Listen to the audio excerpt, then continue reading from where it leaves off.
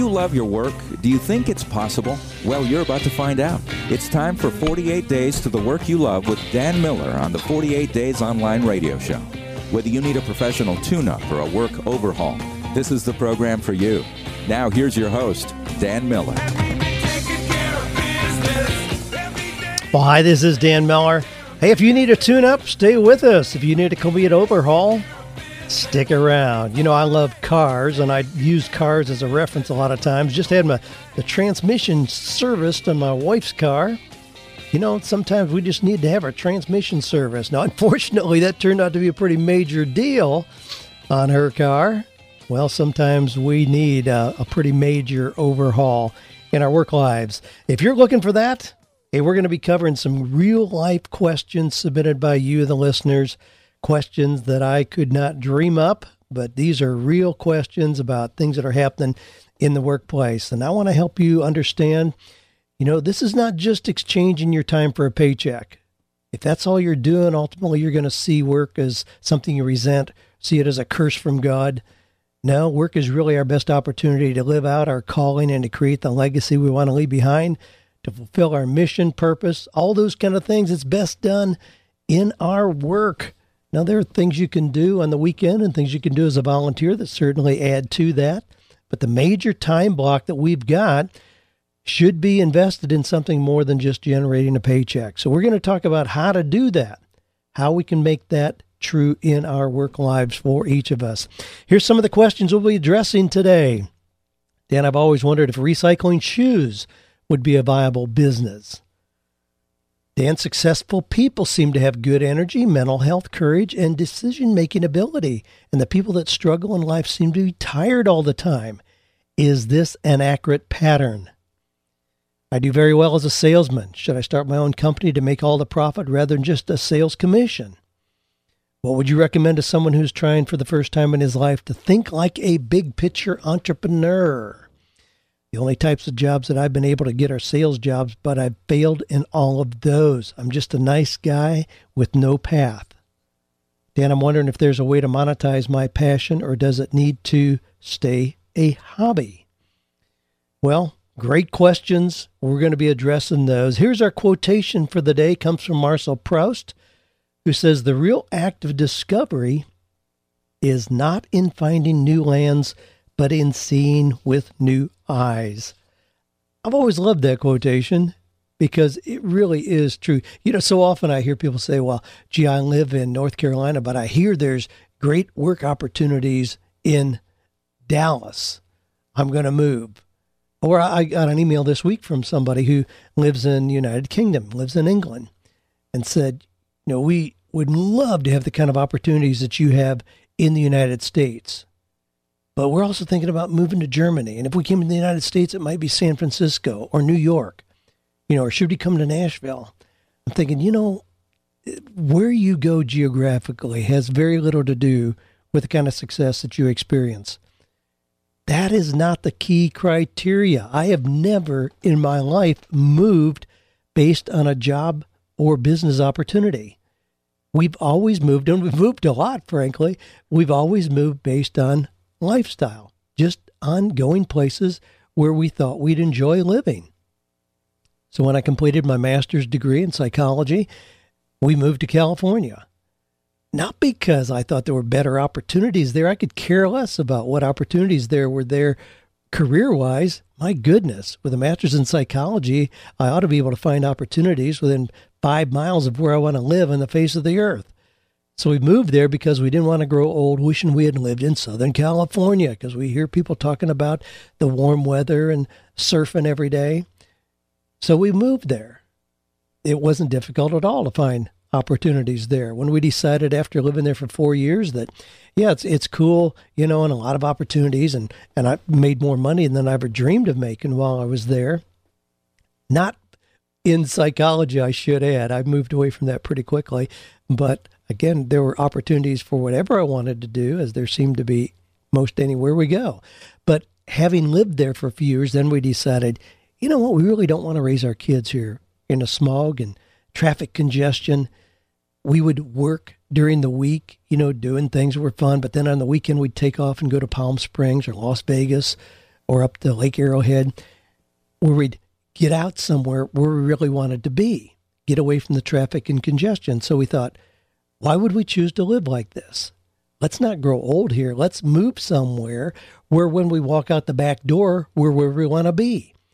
Thus, we moved to Nashville, and we moved here strictly because of that. I didn't have any idea what I was going to do when I came back to this part of the country. It didn't matter. There's opportunities anywhere. But we moved here because we like the climate change. It's not too hot, not too cold, but we still get the seasonal changes. May see snow a couple times a year, but we see the beautiful leaves changing color. I mean, we like all those things. That had a lot to do with it. There's a major airport here, which makes it easy to travel. There's a lot of cultural things. There's 17 universities right here in this area. I've always stayed involved in the academic environment. We're within a day's drive of family, not real close, so they aren't going to be popping in every evening, but still where we could get there easily in a day. Those were the things that helped us make a decision to come to Nashville. Had nothing to do with business, career, and a lot of times I hear people, if I could only move to another country, to another state, to another geographic region, somehow I'd have better opportunities. Well, as our quotation says, the real act of discovery is not in finding new lands, but in seeing with new eyes. Here we got a contest going on. Now, I've talked to you, and a lot of you have already been here to our most popular live event that we do at the Sanctuary. That's our Write to the Bank event, WRITE, Write to the Bank, how to turn your writing into significant income. And this time I'm going to be showing you 10 different ways to use your intellectual property, whatever it is that you know enough about, to write about, 10 different ways you can create at least $100,000 a year. Individually, 10 different ones. So if you did all of them, you'd make $1 million. Well, you can choose, but I'm going to show you formulas where you can just plug in the numbers and then make it whatever you choose to make it, whichever ones you choose to do, but 10 different ways. Anyway, we got that Write to the Bank event coming up here in a couple of weeks. I think it's until through Sunday, this coming Sunday, which is going to be like the 28th of March. You can go to our site, and the easiest thing I've found, now my team set this up, but the easiest thing that I see is just to go to 48days.net, and right on the front page there, you'll see details about this. We're going to give somebody free admission, including your stay here at the Sanctuary. So you don't have to have a hotel or anything. You can stay here in our guest quarters. We'll feed you like a king or queen during your stay here. We're going to give that package to somebody. Don't have to buy anything to register. Just go there and register. And we're going to do just a random drawing. We aren't going to screen anything we don't know anything about. Those of you who are entering, so it'll just be a random drawing. Probably have one of my granddaughters reach into a fishbowl, pull a name out, and we're going to give somebody, one of you is going to get free attendance at the Write to the Bank. So if you're interested in that, just go there, register. I mean, don't let that be the only criteria. If you want to come, make sure that you come anyway. But and even if you already have registered for the event, if you win, we'll simply refund your money. So how's that for a deal? Now, I want to talk a little bit about, before I go to the questions that I identified, I want to address an issue that keeps coming up. I mean, this is like whack-a-mole. Remember that old game at the county fair where you pop the thing on the head, it goes down, and then, it instantly comes up somewhere else? I feel like this issue is like a whack-a-mole. And the issue is how to get a sense of God's calling as it relates to then what you choose to do in your career. Now, I don't pretend to be a theologian, but this is a pervasive issue that just keeps coming up that I can't ignore. And I do deal with it on an individual basis daily, it seems, but it just comes up again and again and again. Now, here's a recent example of how this comes up, and I just think it's worth a couple minutes to kind of unpack it here.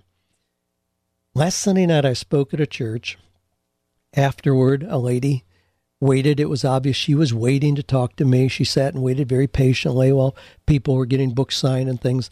Finally waited till she was pretty much the last one. They were turning the lights off in the church, and she approached me with a question. Now, she was obviously quite discouraged.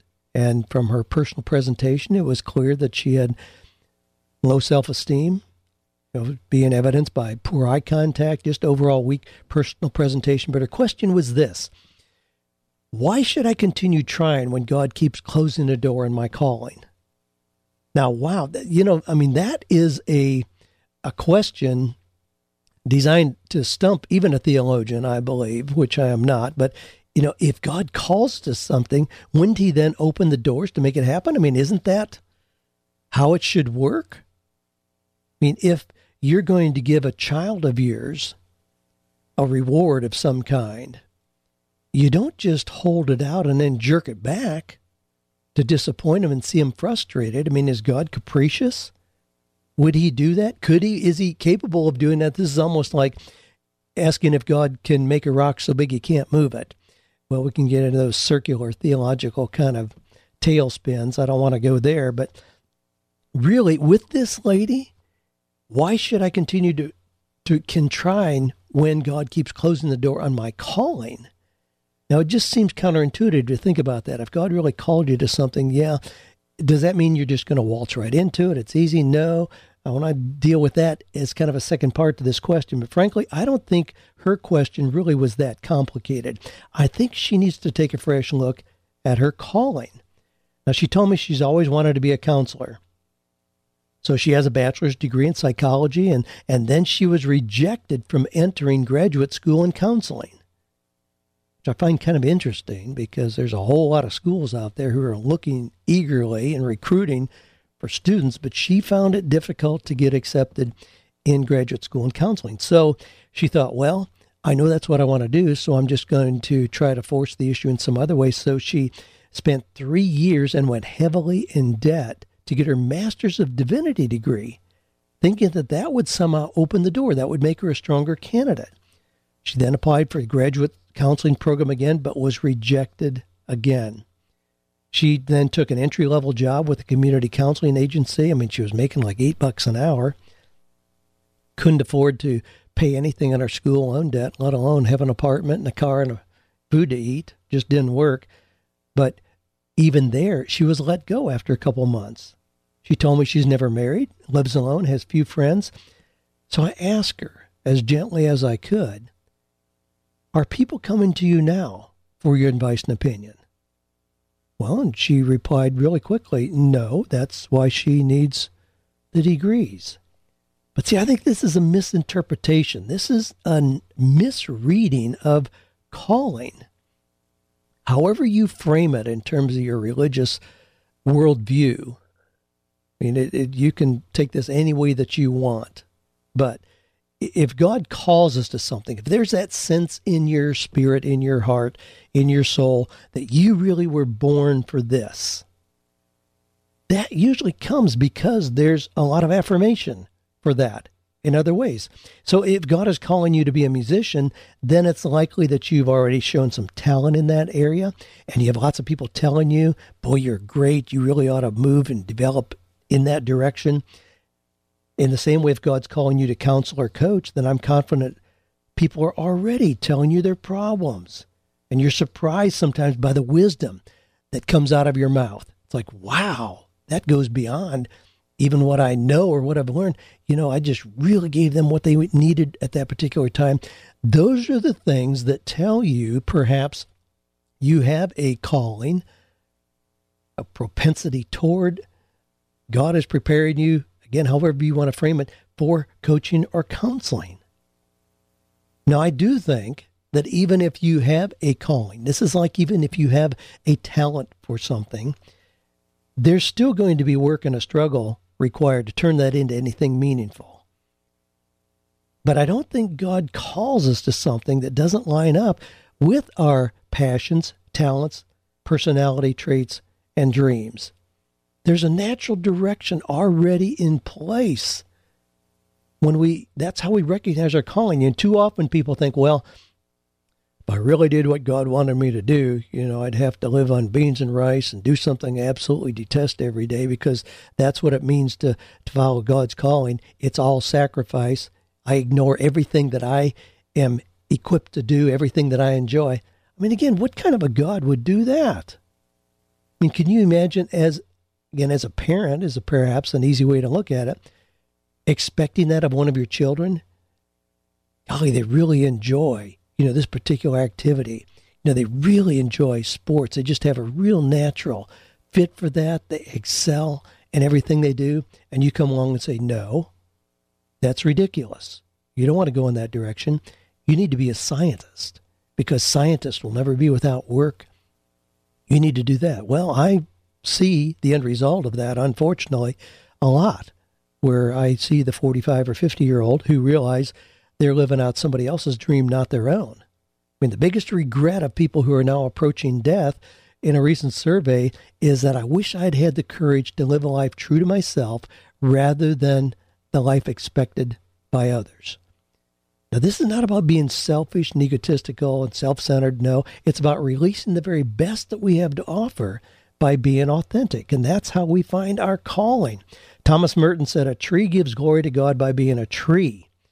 For in being what God means it to be, it is obeying him. The more a tree is like itself, the more it is like him or God. So don't try to be a rose bush, as good as that may be, if you're a tree. Now, here's the other part of this, and I'm going to move up. I'm going to get off this high horse, but this just comes up so repeatedly and seems to be so confusing for people as they're pushing to do something that they see as godly or humanitarian, but it's not a fit. If it's not a fit, it's not God telling you to do that. It's something, it's guilt, it's something else, the expectations of others, national trends, generational expectations. I mean, there's a whole lot of things that can push us in directions that are misdirected for us. But I don't think God does that. If it's aligned with God's will, it's going to be that natural connection with our talents, our passions, our dreams, because we're going to be able to be really good at doing what it is that he's calling us to do. Not just mediocre, because we're trying to make ourselves do something we detest. But now here's the other part of this.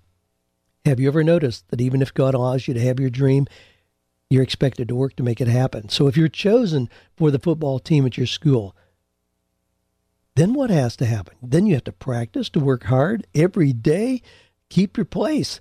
If you're accepted at a prestigious college, then you have to study like crazy to keep your grades up, or that college will ask you to leave. I had a friend who one time was asked, they said, we would like for you to pursue your higher education at a lower institution. They knew he wasn't cutting it there, and they preferred that he go someplace else. Well, there's a spiritual lesson for all of us to gain in seeing what happens as a meaningful life unfolds. Yes, we can have our dreams. Yes, those dreams come into view, but it requires a clear plan of action. It requires imagination, desire, hard work, self-discipline, and faith. I mean, all of those things. I mean, if you think about, again, since we're on a theological bent here, I'll just stay with that. Think about communion being perhaps the most revered sacrament in the church. Now, what do we use for communion? We use bread and wine. Well, knowing that God really honors this, that must be something that he thinks is really important. So surely he makes it really easy, right? We just go out and pick up bread and wine. Where do we find bread and wine in nature? We don't. God gives us wheat. We take a kernel of wheat and we plant it. We bury it in the ground. We water it. We fertilize it. We weed around it. Then we harvest it. We grind it up. And then we have to let it rise. It's a long, involved process of getting bread from what we find in nature. The same thing is true with wine. I mean, it takes a long time to produce wine from grapes. But when we take the raw materials God gives us, we add our own work, then it becomes something useful. And that's a really good picture for all of us. Each of us have special gifts, whether it be singing, writing, gardening, art, computer skills, selling, teaching, cooking, being a friend, encouraging others, coaching, counseling, some of the things we've talked about here. Whatever it is, that's our gift, but it's a raw product. It has limited value until we apply the discipline necessary to make it useful to ourselves and others. Well, let me just kind of tie this up. with a prayer that comes out of the Jewish Passover. And it's a prayer that I absolutely love, because it says this: "Blessed are you, Lord God of all creation. Through your goodness we have this bread to offer, which earth has given and human hands have made. It will become for us the bread of life." There you go. Through your goodness we have this bread to offer, which earth has given and human hands have made. Our participation. So yes, it takes work. Yes, it takes struggle. I talk a lot about Malcolm Gladwell's book, Outliers. Came out a couple years ago, but we talk about his research showed that people who have extraordinary talent in any area have already put in 10,000 hours of work in that area. Now, that's a whole lot different than the way we like to get our talent, fame, and success today. I mean, everybody wants it instantly. Just boom. Gee, I'm a great singer. I want to be Alan Jackson or Brad Paisley tomorrow. Not 5 years from now, not 10 years from now, tomorrow. That's the way we expect it to come. And when we see talent, it's not something just dropped in somebody. It's something that they had a seed and then developed it over a long period of time. So yes, we need to be willing to put in the work and effort. So it's not going to come easy, but at the same time, doors shouldn't be closed totally if we are moving in something that is a natural alignment with the way God has wired us, gifted us, given us talents, dreams, hopes, and possibilities already. Has to be a combination of all of those. Well, I hope that's helpful. And again, just a common question. I felt like it deserved a little time here to address that. Well, here's a question, comes from Karen. Says, Dan, I've read a couple of your books. I haven't seen an answer to this question before. I work full-time as an engineer. Because my husband's not working, I took on separate part-time job in direct sales 2 years ago. Between the two of those, I now have enough to make ends meet. This year, I also took on being a travel agent. It's hard for me to get past the short sentence, because my husband's not working. I have to trust that there's some legitimate reason for that. I'm not sure what it would be. There's no explanation here, but we go on and identify 4 things that you're doing to try to make ends meet in your household, and your husband's not working. That is a glaring red flag here, and I'm confident there's some great reason for that in your household. Anyway, this year I also took on being a travel agent. All right, so you work full-time as an engineer. You are part-time in direct sales.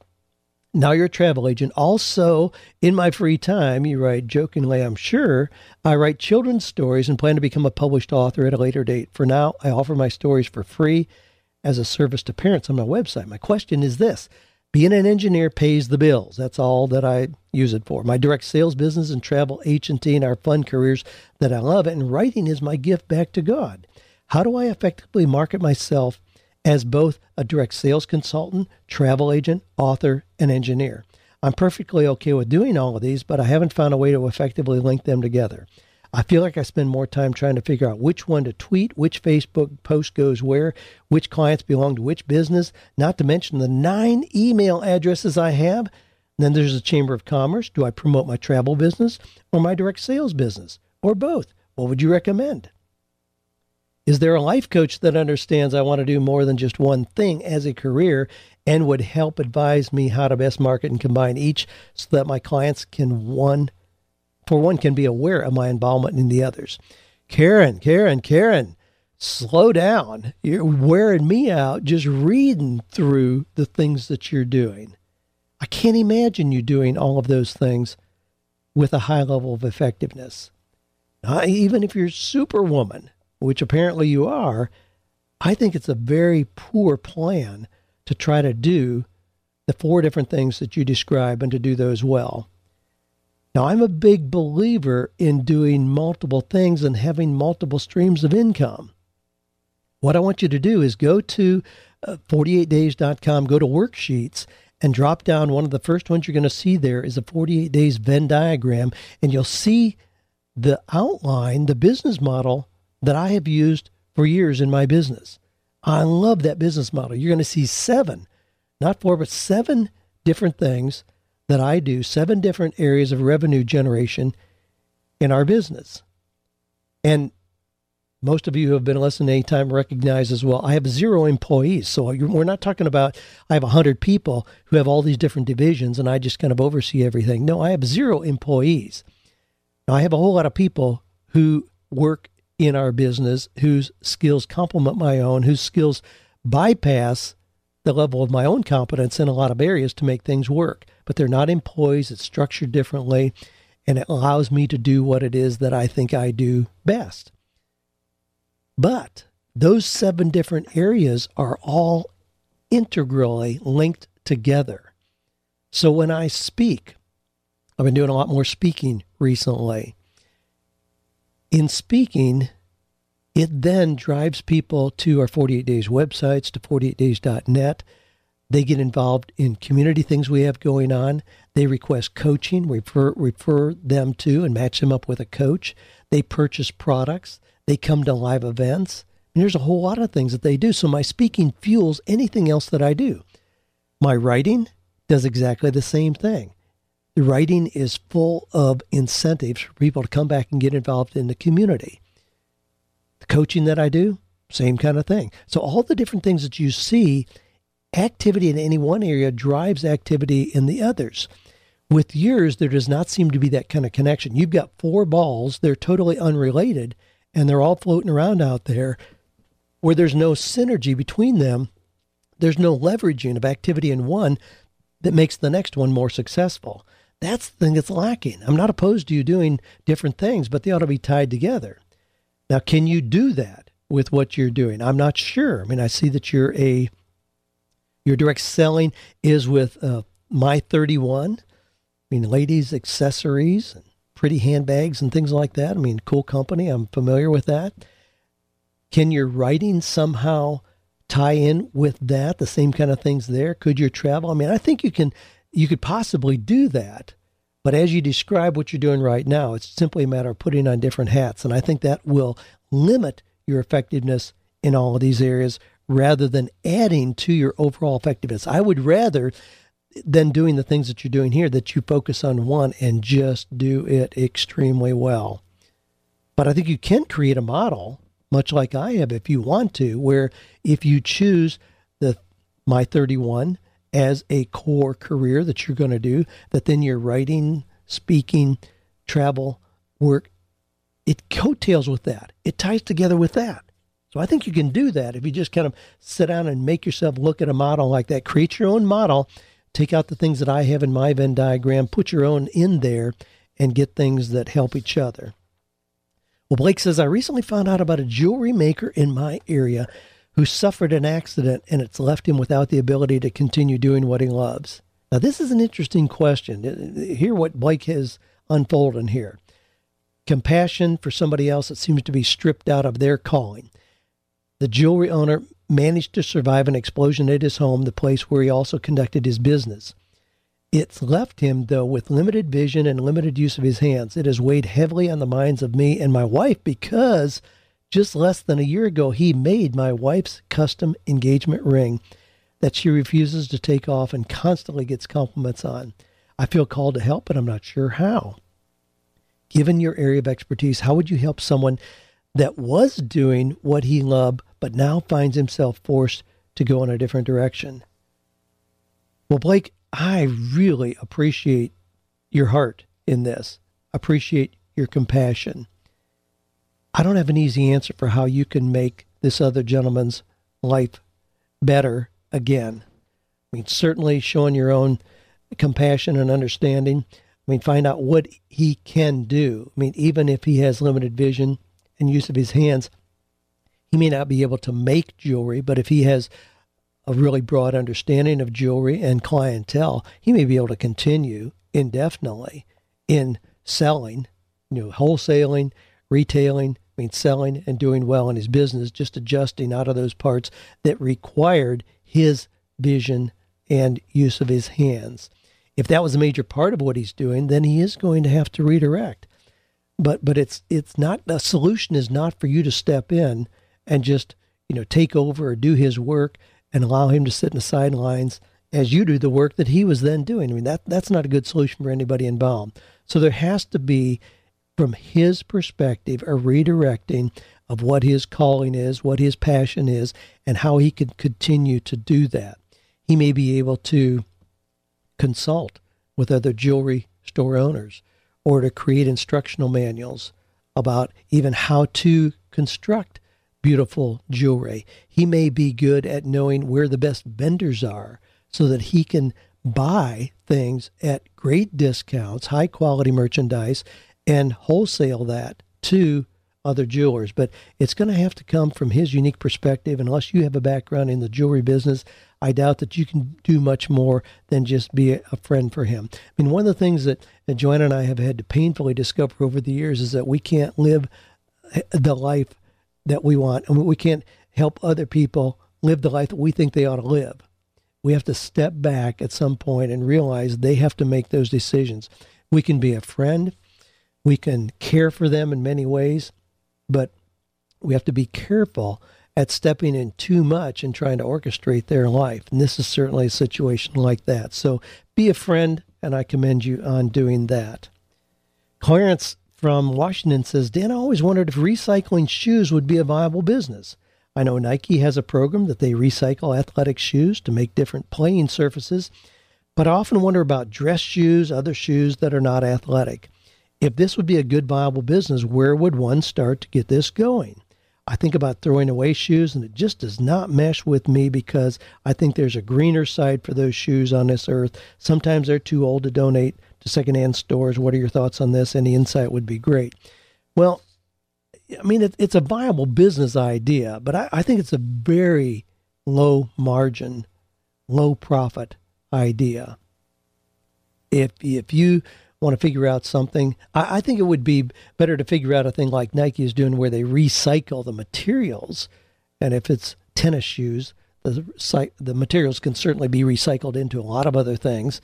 I mean, I think there's some merit in doing that. But again, I don't think that's much of a profit business. I think it's something worthwhile, humanitarian, green, socially conscious, those kind of things, politically correct.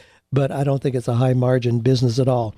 Now, I am familiar with some stores that are doing exactly what you're talking about. Here locally, we have a store called Marty and Liz. I don't know how broad-based they are, but I know they have several stores in this area, and they do exactly what you're talking about. They have shoes, a lot of times shoes that have just been like tried on somewhere, but then they show scuff marks on the bottom, and so the shoe stores give them away or sell them low reduced prices is really what happens. And so Marty and Liz has shoes that are gently worn for the most part. Now, they have some new, but they have a lot of them that are gently worn, and my own wife loves going there. I haven't been there much, but I mean, I hear about it, and it appears that they do pretty well. And I wouldn't see that as a real profitable business. For one thing, you have instant geographical limitations. I mean, you really are going to have a hard time selling used shoes. Now, I know some like Tom's Shoes and Zappos, I mean, are selling a lot of shoes where you just order them and get them online. But again, they've got, I mean, amazing return policies and things that would be hard to do when you're working on a small scale and working with used shoes. So for the most part, you're going to expect people to walk in, pick them up, look at them, try them on, and then decide. So in that sense, you've got about a 5-mile radius of where you're likely to be able to do business. I don't like businesses that are that restricted. I like things that have the potential to expand beyond geographical limitations. So it's really not an idea that I would encourage you on. I mean, do what we do in any business, and that's called due diligence. I mean, look at who else is doing it. I mean, research where you are. There in Washington, I'm sure there are other places that are doing this. So research what other people are doing in that arena and see if there's a way that you can do it better. But I think it's going to be a pretty limited business opportunity. Well, Brad has a question here. And this is kind of an interesting framing. And I want you to hear him with his question, and then we'll discuss in a little bit. Here's Brad. Hi, Dan. This is Brad from Michigan. I sure appreciate all your podcasts and books and articles and all the things that you do. And based on that insight, I had a question regarding successful people. It seems like we're always looking for patterns or certain qualities that successful people have. And there's some that I haven't really heard much discussion about, and that is that the successful people that I know seem to have good energy, mental health, courage, and decision-making. And the people that maybe struggle in life seem to be tired all the time, and they seem to be maybe a little emotionally unstable, and they sort of lack guts and don't seem to know how to make quality decisions. And I just wonder what your thought is about some of those things. You always offer up profound insight, and I look forward to your wisdom and all the other great products that you continue to give us and services you give us, and hope you have a great day. Thanks again. Bye. Well, Brad, thanks for your question. The way that you lay this out, I mean, I wanted people to hear you say it rather than hearing me say it, because I think there's a lot of validity in what you're saying. Successful people, you know, have good energy, mental health, courage, decision-making ability. People that struggle in life seem to be tired all the time, low self-confidence, low self-esteem. Well, these things work together. I mean, in 48 Days to the Work You Love, I really lay out the 7 different areas where I think we need to decide in advance what will success look like for us. And those include our physical health, our spiritual vitality, personal development, social well-being, and connections, in addition to finances and careers. I mean, those are the kind of things where they do work together, and these things all tend to either come up together or go down together. Now, we can see how this works. When somebody loses a job, wow, there are a couple things that are impacted immediately. Self-esteem does suffer. Geez, I'm no good. Nobody wants me. It doesn't matter what the circumstances are. There's always a little bit of that tinge of feeling, no matter, even if the whole company's closing down and everybody there's losing their job, it's still a little bit of that. Another thing that's impacted immediately is finances. Wow, so there's going to be maybe some stress, a little bit of tension at home because of that. So now self-esteem is wounded. Monday morning rolls around. There's already tension in the house. Monday morning rolls around. The house is quiet and vacant. Boy, it's a pretty safe place to be. Rather than getting out there and beating the streets and letting people know you're out of job, looking for an opportunity, all of a sudden it's 10 o'clock, you're sitting on the couch, watching Seinfeld reruns, eating Pringles, and you think, well, I'll get out there tomorrow. And all of a sudden, these things compound. Now you're starting to compromise your physical well-being. So these things tend to go down together. So you're absolutely right. People who are successful tend to be successful not just in their career or financially, but in all these other areas as well. Personal relationships, self-esteem, health, spiritual vitality. I mean, those things tend to all be in good shape when people are really successful. So we get this circular kind of thinking, and then we get caught up in the chicken and the egg, which comes first. Well, if I was successful, then I could, I'd feel better and I'd be able to, spend time on exercise and do all these things. Well, but we can choose to make deposits of success in those areas where we can take control today. Now, this is how this may flesh out. I worked with a young guy several years ago now. He was 34 years old, and he had, I remember the age because he had gone through approximately $3.4 million in money in about 18 months. And he inherited it from his grandmother, and he was just a sitting duck for some bad investments, got involved in some furniture stores and some other things. And to make a long story short, the money was gone. So career-wise and financially, he was in a toilet. Now, what did I do? The first thing I did, he was obviously, discouraged, depressed, frustrated, humiliated, embarrassed, and all of those things because of what had happened. The first thing I did was I started having him go to the Y every morning for 2 hours. I didn't have him looking at the newspaper to see who was hiring. Didn't have him scheming on how we were going to, start the next business. Go to the Y for 2 hours. We took about a month of doing that. I wanted him to work out, and I mean, he did. He got serious about it. Boy, I mean, he got to where I think you could bounce quarters off his belly. He was in such great shape. Guess what else happened? That physical wellness, that physical stamina, energy, vitality fueled his very rapid return to success in the other areas. I mean, I'm convinced it worked like that. That's why I had him work on that first, which is not uncommon at all. And certainly I would encourage that of any of you who may be in the same kind of position. It's hard to be, no matter what's happening in your life, it's hard to be discouraged and depressed if you are doing a vigorous workout.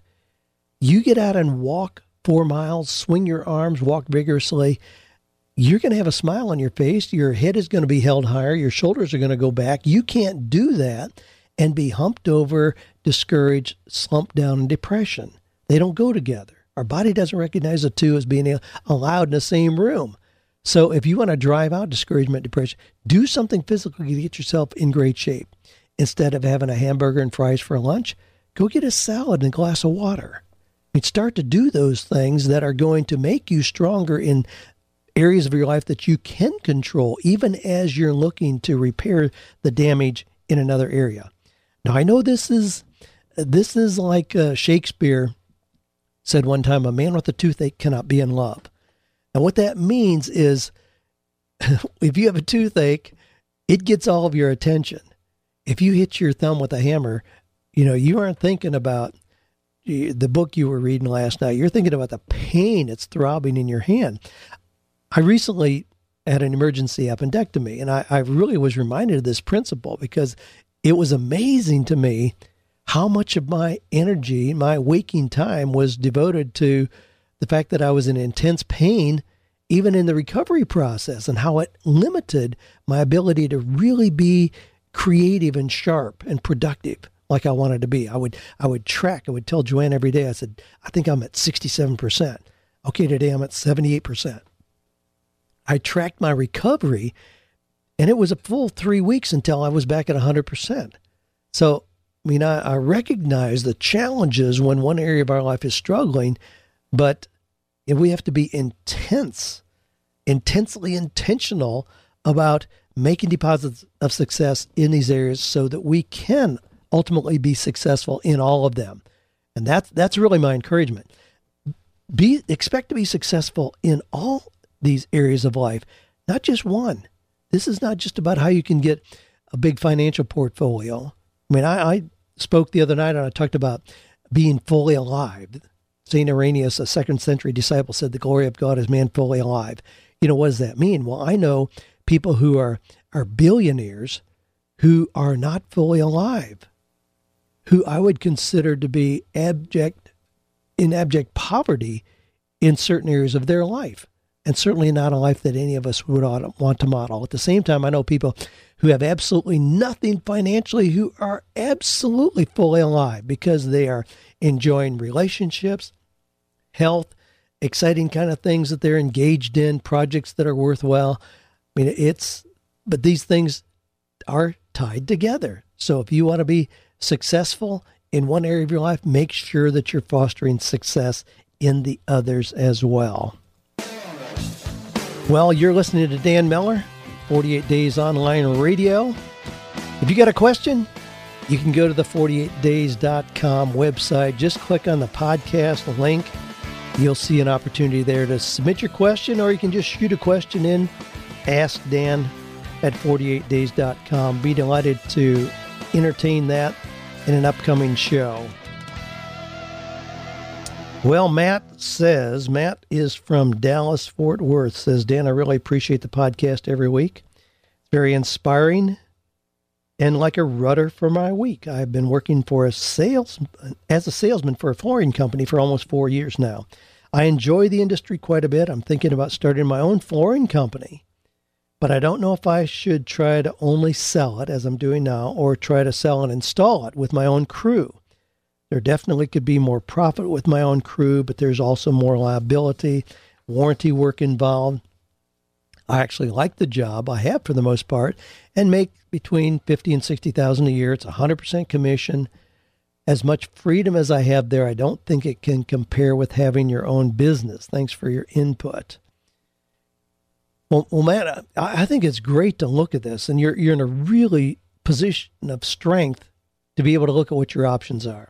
So you can sell, you enjoy selling, you're doing well, you're okay financially in doing that, but you just think that there would probably be more. You see that if you sell a job for $10,000 and your commission is $800, you think, well, the materials only cost $2,000, so there's a whole lot of profit there somewhere. What I would encourage you to do is map out what it would mean to have your own business. Make sure that you look at all the components. Create a business plan so you see all the aspects of running your own company. You can go to our worksheets, and I've got a business plan there. You can just pull that up and look at it. Also, I would suggest, if you have not, to read No More Dreaded Mondays.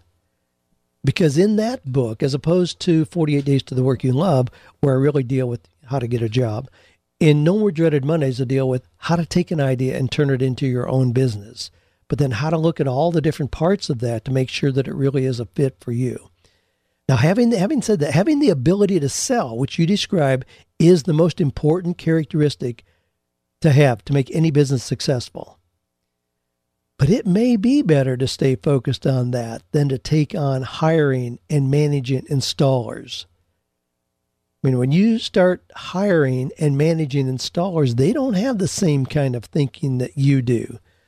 They aren't energized by getting out here and selling it. They're just doing the job, and by golly, if you're paying them $15 an hour, then if the job takes a little longer than what it really needs to, no big deal, because they just get paid for it. I mean, they may look at it a whole lot differently than you do.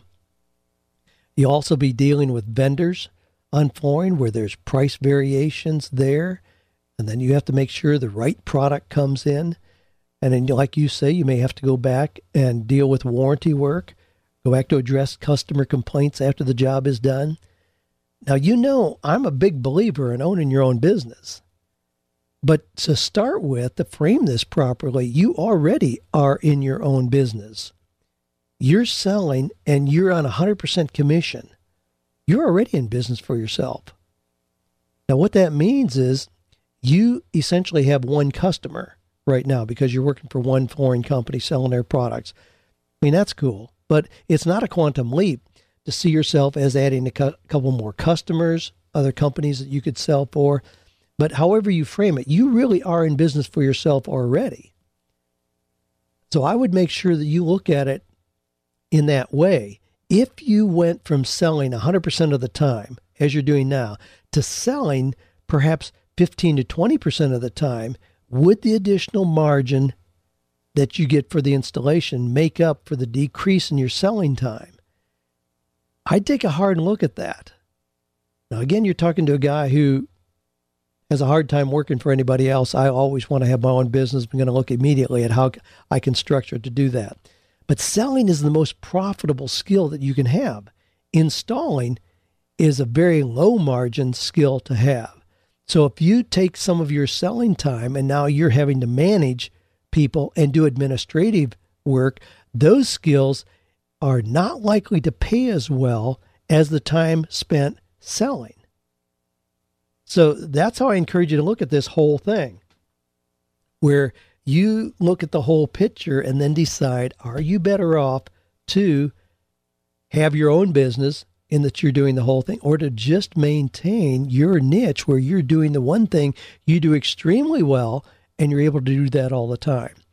Even in my own business, in having a lot of different components, and I tell people there are probably 20, 25 different things need to be done in a business, even a small business like I have, I probably do 2 or 3 of those pretty well. Guess where I want to spend my time? I've built my business so that I have other people take care of all those other areas that I don't do well, so I can come back to the one thing that made me want to have my own business to start with anyway. So I coach, speak, and write. I don't take care of the business things in my business. Those are left to the skills of other people. Well, taking care of business, I love dealing with these questions each week here. Thanks for being part of the 48 Days community. Remember to go register for the free Right to the Bank attendance that we got coming up. Love to meet you here. Love for you to be a winner of that. Just go to 48days.net. You can register there. Thanks for being part of this community where we are continuing to find or create work that is meaningful, purposeful, productive, and profitable.